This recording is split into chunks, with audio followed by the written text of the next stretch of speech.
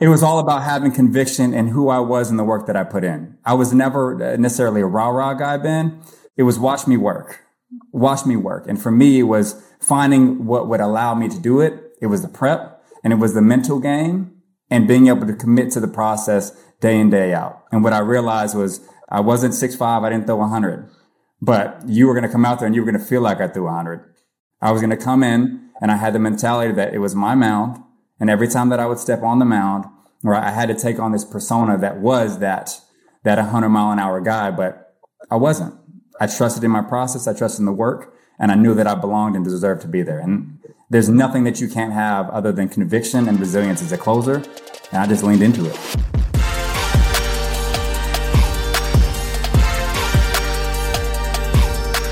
Welcome back to another episode of The Burn. I am Ben Newman, and you know how we do this every single week. You are going to get a story of an athlete, a celebrity, an entertainer, a coach, somebody in the business world who has recognized that there's this underlying burn. Why and purpose is not enough. There's an underlying burn that ignites their why and purpose that has caused them to be disciplined in their daily actions.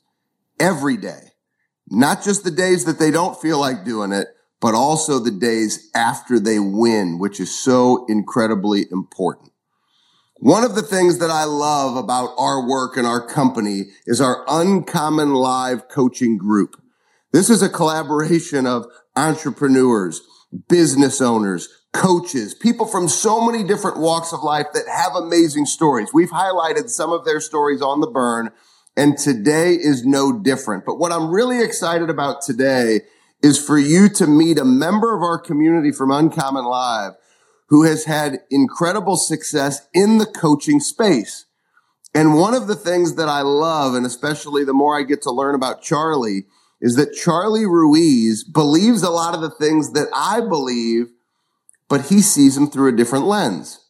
From playing professional baseball, which I did not play, from going and doing some work with some incredible organizations like Coinbase and Google. I've worked with some Fortune 100 and Fortune 10 companies.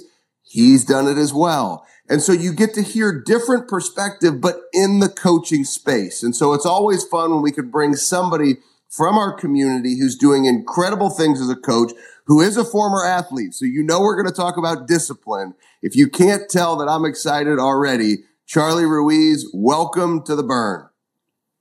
Ben, honored to be here and excited for the conversation. Ready to rock. Well, here's where I'd like to start. I'd like to know a young kid growing up in California. You know, at some point in time, somebody's putting a baseball glove on your hand and putting a ball in your hand. Where did your real passion for baseball? Because when we talk about baseball, and when I see your social media and the stories, there's still so much that you pull from it. Where did that burn come from baseball and creating discipline to be your best? Tell us where the burn came from for you. I think it came from my family and some of my heroes. When I think of baseball, I think of nostalgia.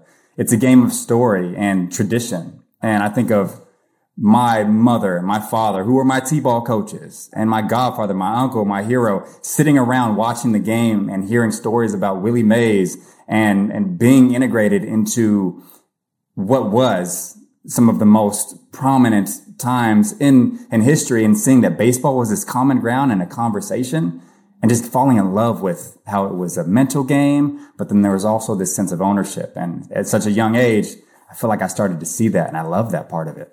Now, part of your baseball career, which I think is really, really unique, when you say ownership, you know, for all of us, we reach a point in time when we face an obstacle. And that obstacle may cause some people to quit. It causes other people to say, I'm going to adjust and find a way. So what I love about your story, right? So you go from being inspired by your parents, they're coaching you in T-ball, to getting drafted by the Colorado Rockies. And then all of a sudden, you realize at some point in your journey, before you got drafted, I don't really throw the ball quite as fast as these other guys who are closing the game. I don't necessarily have the height and the body of some of these guys who are typically closing the game.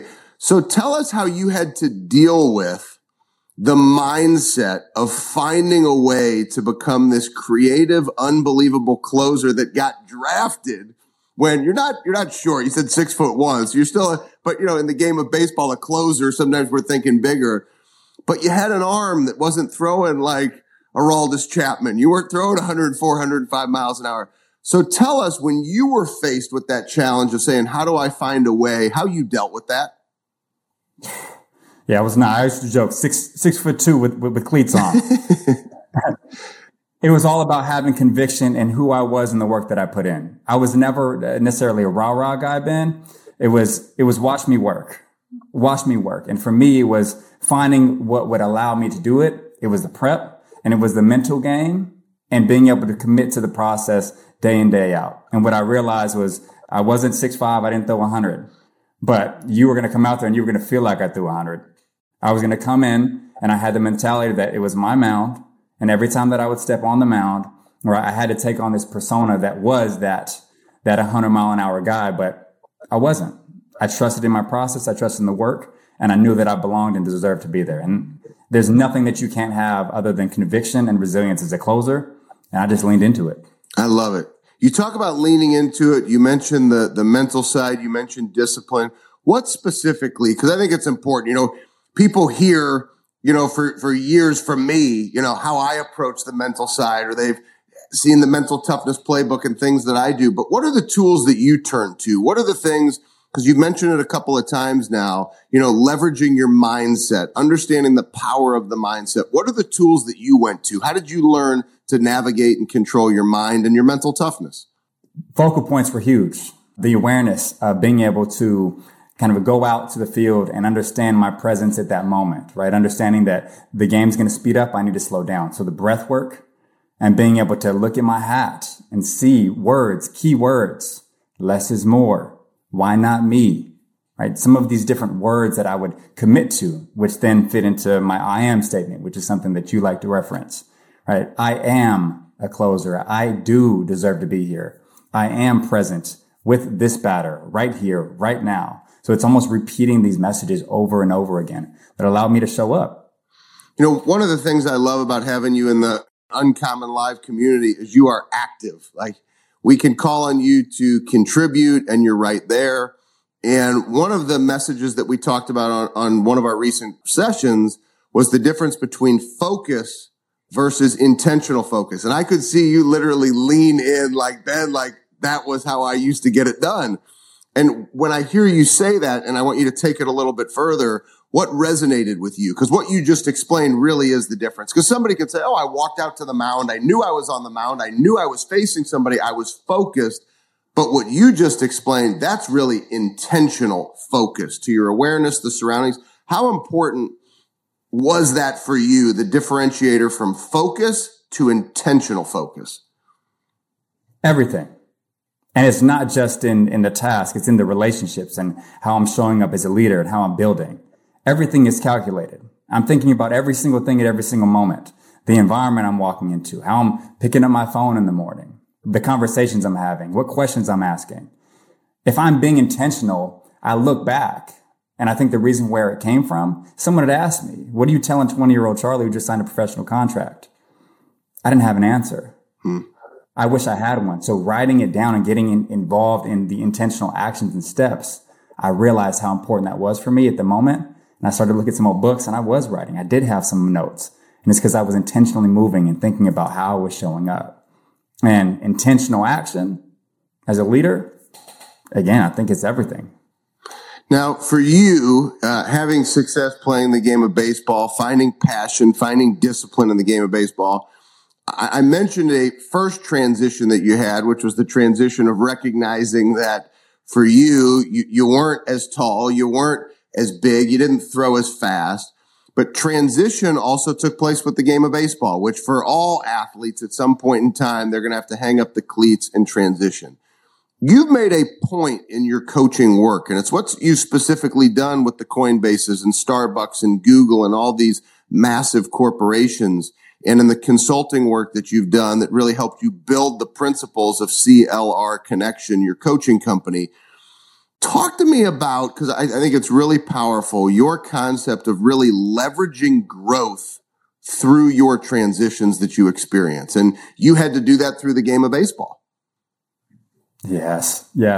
That identity shift, right? You do commit something, you give your heart to something for 20 years, 20 plus years. And then to be able to transition and re-find yourself is really difficult. So really finding out, and what I work with individuals on, group and team, is what are we really after? What are those characteristics of what you enjoy doing in that previous world? And how can we lean into those strengths? Ben, baseball is a long and slow game, pitch clock or not. But there's a lot of time to develop relationships and understand people's stories. And the game brought that to me, and I didn't realize it. So being able to realize how important the community was and building those relationships, that's what I love more about the game. So that's what I encourage other people to do. It's like, as you're transitioning, what about what you were doing that you were good at, that you loved? How can we find that again and really explore it, not just follow what other people are telling us we need to do? Let's align with what we want, who we are, and then let's create intentional action about that. And then you reach a point, right? So you get people to that transition. And then sometimes you coaching and consulting people through transition, you, Charlie, have to go through transition again. And that's how you were able to build and develop the strategies and the things that you love in your business. Now, I know you're passionate about your clients. I know you're passionate about your work, but I want to talk about another passion. And I think this is maybe the most important passion. And so you are going to, later today, your oldest daughter's preschool graduation. And while we were cutting up, having a good time before we hit record, you were joking about crying because you know I'm an emotional dude. So I'd be crying right there with you. You know, Kennedy had recent stuff here at school and some recognition. I was crying. And so we are those girl dads that are not afraid to shed a tear. When you talk about your girls, and even when I see it on your story, throwing baseballs in the backyard, like there's a difference in your energy when I hear or see you with your girls, and then when you mention it today. So what part of your burn is now those two baby girls? Everything. I think my purpose, Ben, and something that I've thought about recently, it's my mission, right? So the purpose is to choose presence over preference.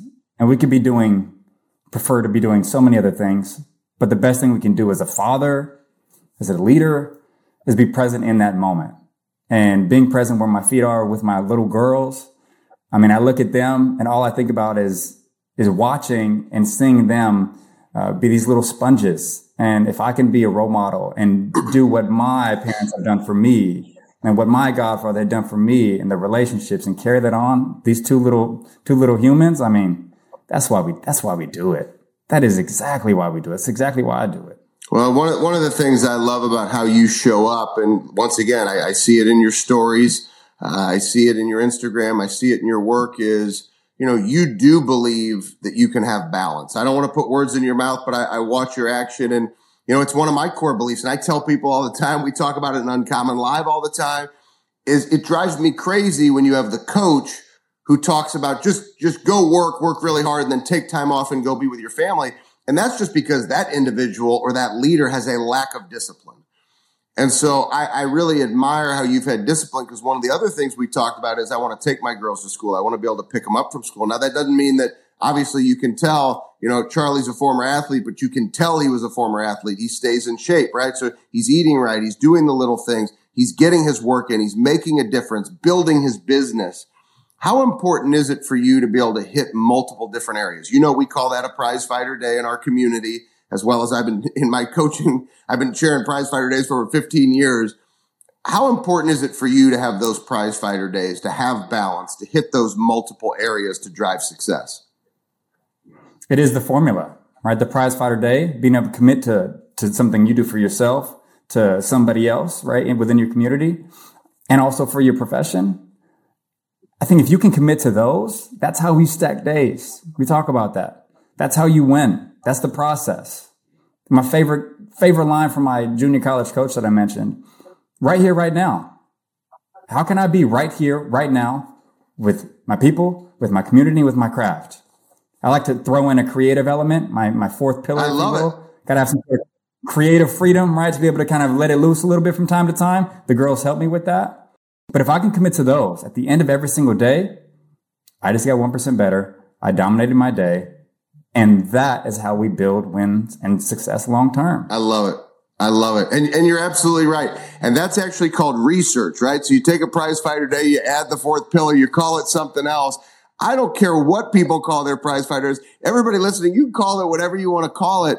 For guys like Charlie and I who are deep in this work every single day, the most important thing is that you actually identify, this is what I want to do on a daily basis in these areas. And we had, really a whole Uncommon Live episode. We talked about, Sean Whalen's Core 4. You've got Andy Frisella's Power List. I mean, everybody calls it something different, right? So you've got the 4 principles for CLR coaching with Charlie. And so you add the creative element. We don't care. We just want you to take action. And Charlie, I appreciate you being an example for our community. It's iron sharpens iron. You being an example of doing things the right way.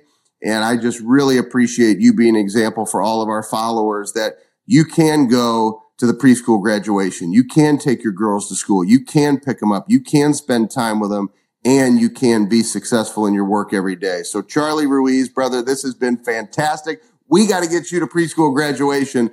Thank you so much for joining us on The Burn. Yeah, thank you. Honored. Thank you so much. Thank you so much. How can people stay in touch with you, Charlie? The social world, you can follow me, Charles L. Ruiz. It's simply my name, the L in the middle. And then also the website, reach out, right? CLRconnection.com, right? Connecting leaders to actions on who they are and what they do. And we'll make sure that we drop everything in the show notes as well. And, for each and every single one of you watching, this is why we bring you different episodes, different amazing stories of individuals every single week, because everybody's story is different. Everybody's journey is different. But you, just like Charlie specializes in, you may have that transition in your life where that burn might be more important than ever. And maybe that burn changes over time. You've heard Charlie's has changed over time a little bit. That burn can change, but that burn will always be the difference when you connect to it, to ignite that why and purpose and drive that discipline to win at your highest level. Thank you so much for joining us on The Burn, and we'll see you next week.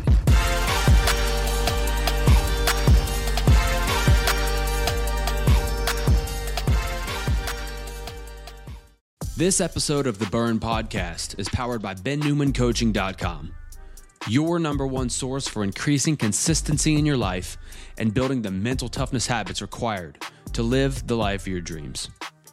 From self-paced courses to live coaching with Ben and everything in between, head over to BenNewmanCoaching.com and join the thousands of members working to unlock their peak performance every day.